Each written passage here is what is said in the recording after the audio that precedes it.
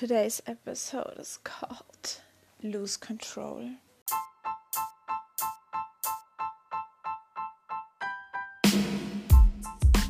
I don't want to lose control, at least not in front of you.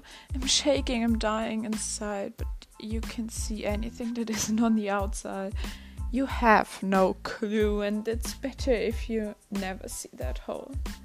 My job is to protect you. There is no time for me to rest. I'm fine, that's the way I was designed. To fake a smile, not to cry. I don't even have to try.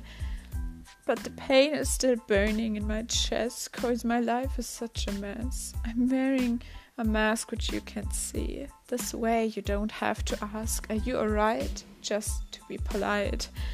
I think we both know the answer. I'm fine enough, even though you can't see. I can't lose control, at least not in front of you.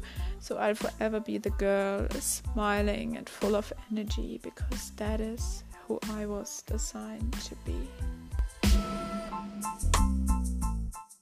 I hope you're having a great rest of your day. I'm Monty, and this was Overthinker Minute.